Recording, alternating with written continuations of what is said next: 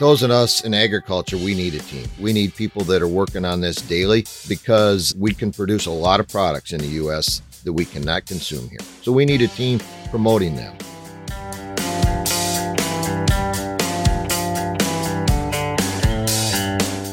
Hello and welcome to Wherever John May Roam, the National Corn Growers Association podcast.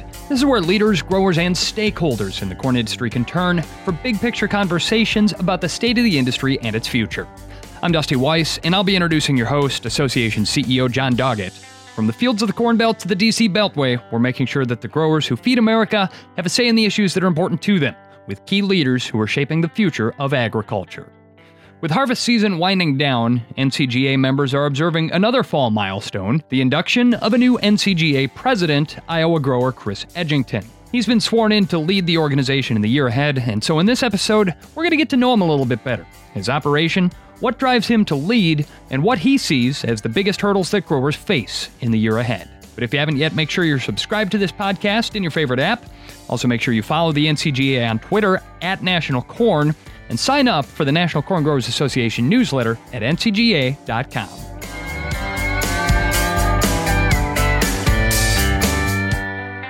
And with that, it's time to once again introduce John Doggett, the CEO of the National Corn Growers Association. And John, it might still be early in the fall, but understand that we're celebrating New Year's already on today's episode.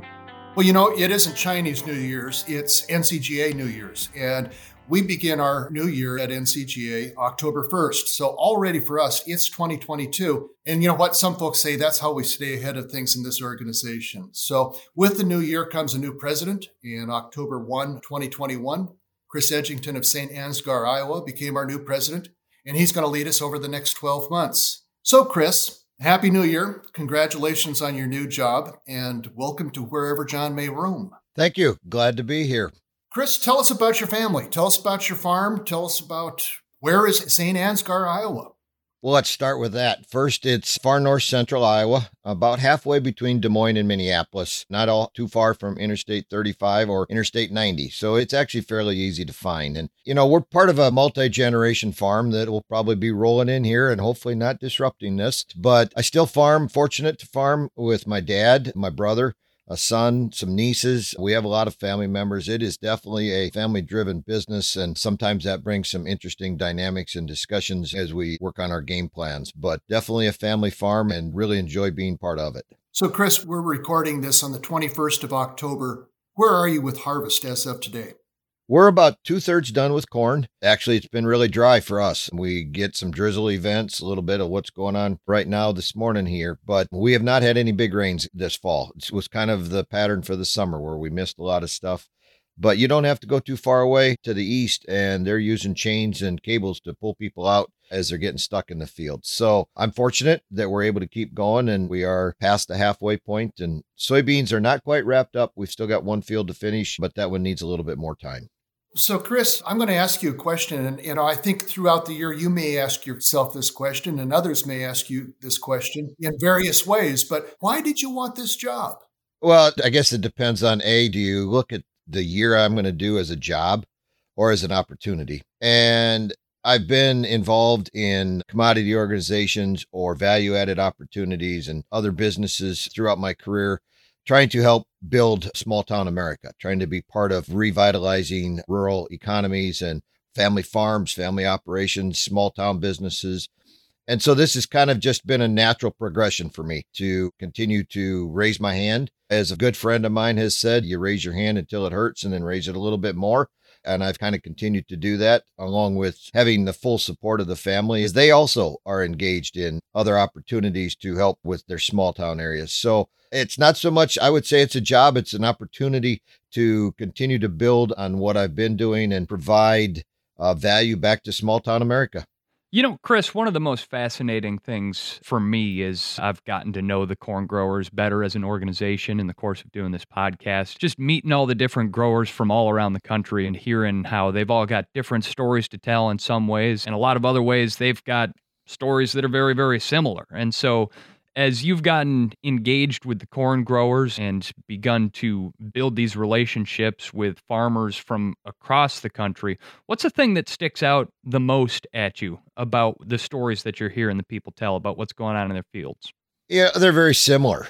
It doesn't matter if you farm in Texas or North Dakota, California or Maryland. The farming challenges are similar. We're all worried about production. We're all worried about price. We're all worried about input. But that's not just in the U.S. I've been fortunate to travel a little bit internationally. And if you sit down with a group of farmers in Vietnam or China or South America, the discussion's the same. It's about how do you produce more efficiently with less input and less cost so that you can try to maintain some level of profitability. And as people say, farmers are the only group that when they get done at the end of the day and they go uptown, they still talk about farming. Sometimes that's really good. And sometimes we need to remember that we've got families and other things that should take some priority and some focus. But the thing you see, it's very similar across not only the U.S., but across the world when it comes to the feeling of producing food and a crop to help sustain the world is a deep-rooted family feeling. So, Chris, who were some of the mentors that guided you through all of this journey that you've been on for these many years? Well, first you start with family. You start with mom and dad and what are they doing and how does that affect your influence? And, I went to college and graduated from Iowa State and lived with a bunch of guys down there that were also involved in agriculture. And how do they view things from their viewpoint? And some of them have gone on and done some very interesting things with their careers outside of production agriculture, but still tied to agriculture. And so you get some influences there. It broadens your scope of what you see locally. I've been fortunate to be involved with some very solid extension agents and their viewpoints from Iowa State on how they look at either production or marketing and the business savvy and what goes into all of that. And then it's just the people. It's just meeting people. And I've got some friends in the corn organization that some of them are now out of the organization, but were very, very successful in it. And they did a lot of really positive things. They gave me a lot of encouragement, a lot of advice on how you approach these activities on a day-to-day basis. And obviously, I was fortunate. My wife has been a tremendous influence. Her family has also been real interesting and positive in a lot of the ways because they have a farm background, but her parents did not farm. They were in business, totally different business than agriculture. And so it brought in some perspectives that as she and I or her dad and I would talk about some of these things, it gives you a different perspective. So there's a lot of different people, John, and to say that there's just one is a challenge. I think there's a whole lot of people that help shape you as long as you're willing to listen and willing to be engaged. Chris, you talk about all the people that you've gotten to know along the way, and it's interesting to me because, you've come through this organization and probably worked your way up through some of the committees to assume the presidency here, but where did you start with the corn growers, and how did you get to the point where now you're leading it? It's interesting because I was doing value-added businesses. Was involved with Ag Ventures Alliance out of Mason City, Iowa, and then got involved in a project called Rural Development Partners. And I was sitting on a board called Golden Oval Eggs. It was a farmer-owned co-op. I was at a wedding, actually, of a niece of mine, and a friend said that I just went through Iowa Corn's iLead class, and I think you would really enjoy it. And timing was not good. I was too busy with other things, and I happened to, as we were selling the Golden Oval Eggs project to a different firm, I happened to see an ad in the Des Moines Register that talked about iLead with Iowa Corn. And I'd been involved a little bit with our local county, but very little because I was involved in some of these other projects. And I applied to be on iLead in 2008, 2009, was accepted into the class. As I got towards the end of the class, I needed to make a decision. Pam Johnson, a past national president, friend of mine that lives not too far away, was terming off the Iowa board. They needed somebody from our district to be willing to run. And so I said I would. That was in 2010. And here we are today. I served 9 years in Iowa and through the various officer positions there, and then got elected to this board in 2016 and had been involved in a bunch of action teams up to that. So for a lot of people, I'm actually kind of a latecomer. And actually, John Linder was kind of the same, the previous president. Both of us started about the same time in our states. But there's people that have been involved in their state organizations for 20, 30 years. And some of them actually been on national boards and gone back to their state board. And so it depends on the state that they live in. Some have term limits, some don't. But I'm kind of a latecomer to corn in some ways, but I've been really enjoying what I've been doing here. Chris, you describe yourself as a latecomer, and certainly to become the president environment, even as someone who's only been involved with the corn growers for a little more than a decade, you must be making an impact there. So, John Doggett is CEO of the organization. What's your first memory of meeting Chris Edgington? What kind of an impact did he make the first time you met him? I remember meeting Chris. It was during an action team meeting somewhere out in the hallway. Just met him, shook his hand, and I asked Craig Floss, the exec at Iowa Corn, later in the day. I said, "Who's this Edgington guy?" He said, he's from north central Iowa. He's a pretty good guy. He's a little intense sometimes, but you know what? I think he's going to be good. I'm not sure he exactly said it that way, but that's nice of you, John, to put it into that format. I'm merely paraphrasing. Yeah. And I like to say that I can be intensely focused on the issue at hand, sometimes to the point that it's probably not to my benefit. So, Chris, what drives you to do what you do? I mean, you've been so active and so involved. What's the drive? You know, a lot of it's, I think, what drives most family operations, most family businesses, trying to make the business better for the next generation. And when you say that, people say, well, you don't think your folks did a very good job or your grandparents? Well, they had different situations, they had different technology. And so we're all trying to grow the technology, use the information we can to make things better. And some of that's local, some of that's on the farm, but some of it's not.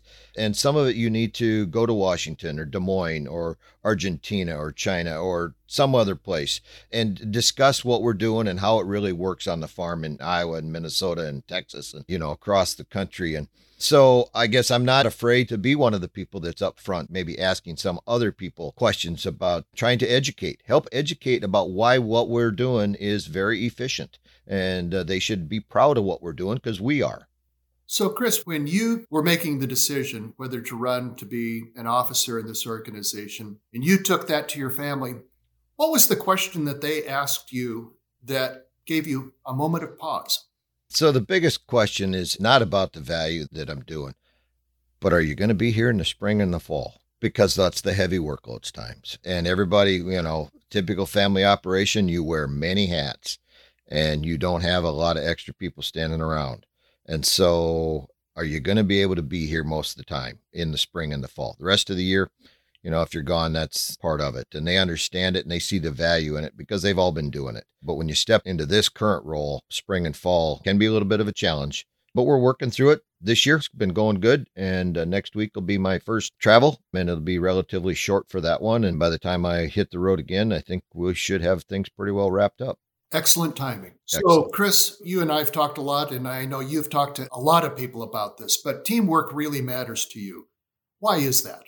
Because we can only do so much by ourselves. There are a couple activities that you can do and be really good at by yourself, one of them being golf. But even golf takes a team. If you ask the pros, they've got a team behind them working on helping them get better so that they can make that living. But those of us in agriculture, we need a team. We need people that are working on this daily from a staff standpoint, both local and in DC and around the world with the Grains Council and USMEF, because we can produce a lot of products in the U.S. that we cannot consume here. So we need a team promoting them.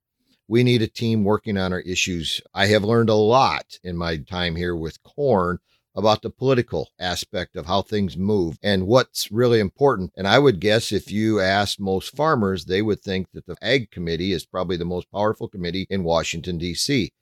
What you find out when you've done this is that they're not. They're really powerful about once every 4 years. And then the other 3 years, there's other committees that take precedent. And so it takes a team. It takes a group of people dedicated to making sure that production agriculture continues to be gaining on the positives that we've had over the last 50 years. Chris, as you're looking at the broad landscape of this organization and this industry, what's the biggest opportunity corn farmers have right now?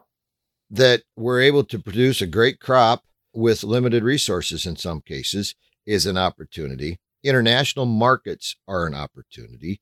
Technology is an opportunity, and they'll all be utilized. They'll all come into place.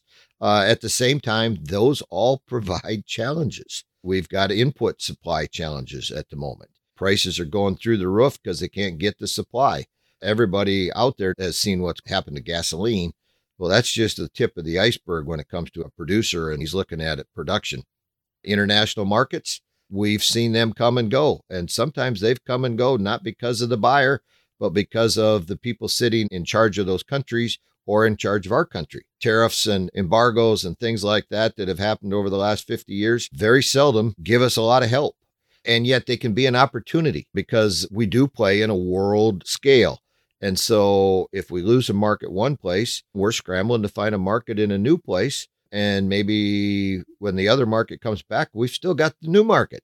So maybe we grew our market. So it's interwoven, John, when it comes to both opportunities and challenges, as to both of them have got two different sides to the story. But what farmers really want is they want some certainty. They want to know that their inputs will be there reliably on time with the amount that they need.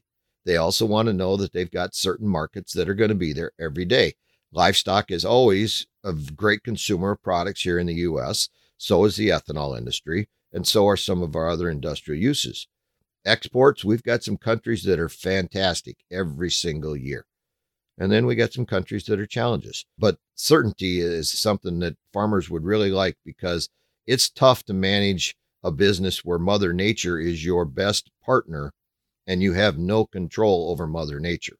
And so you're trying to manage everything else. So, Chris, I'm going to ask you two questions. The first question is, if you had 1 minute, and only 1 minute, that's 60 seconds, with the President of the United States, what would you tell him? I think I'd go back to where I just finished. I'd say farmers need certainty. We need certainty in government regulations. We need certainty in export markets. We need certainty in supply. Do not step and do things that cause all kinds of confusion and lack of certainty.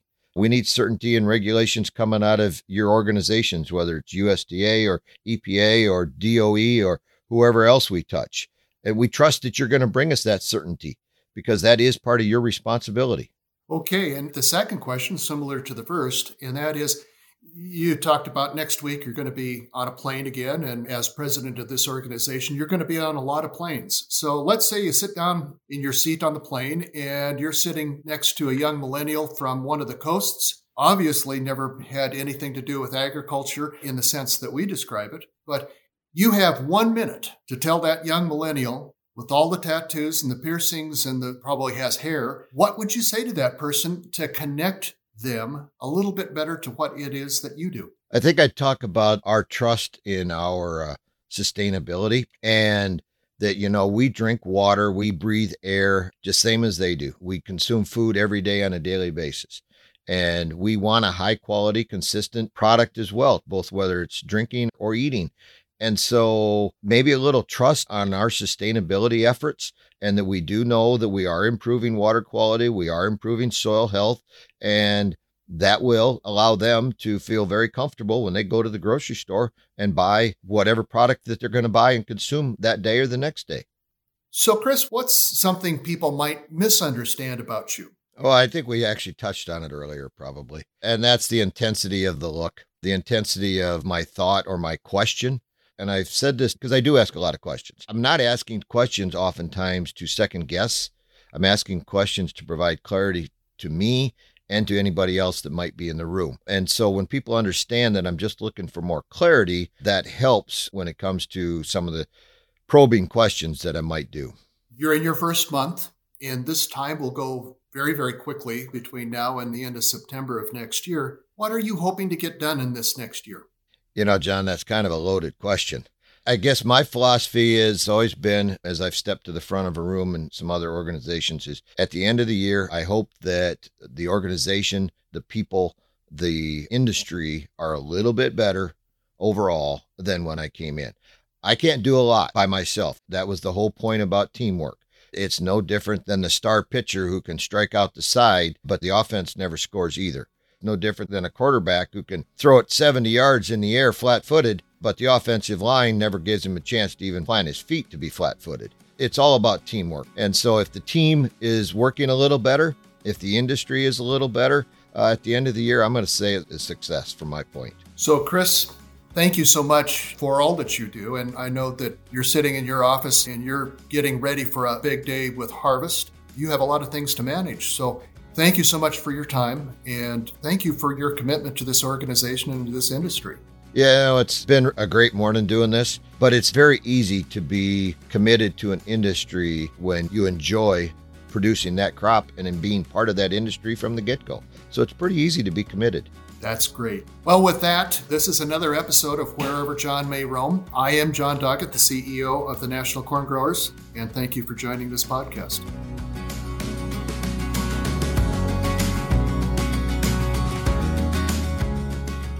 That is going to wrap up this edition of Wherever John May Roam, the National Corn Growers Association podcast. New episodes arrive every month, so make sure you subscribe in your favorite app and join us again soon. Visit ncga.com to learn more or sign up for the association's email newsletter. Wherever John May Roam is brought to you by the National Corn Growers Association, with editing by Doug Russell and production oversight by Larry Kilgore III, and it's produced by PodCamp Media, branded podcast production for businesses, podcampmedia.com. For the National Corn Growers Association, thanks for listening. I'm Dusty Weiss.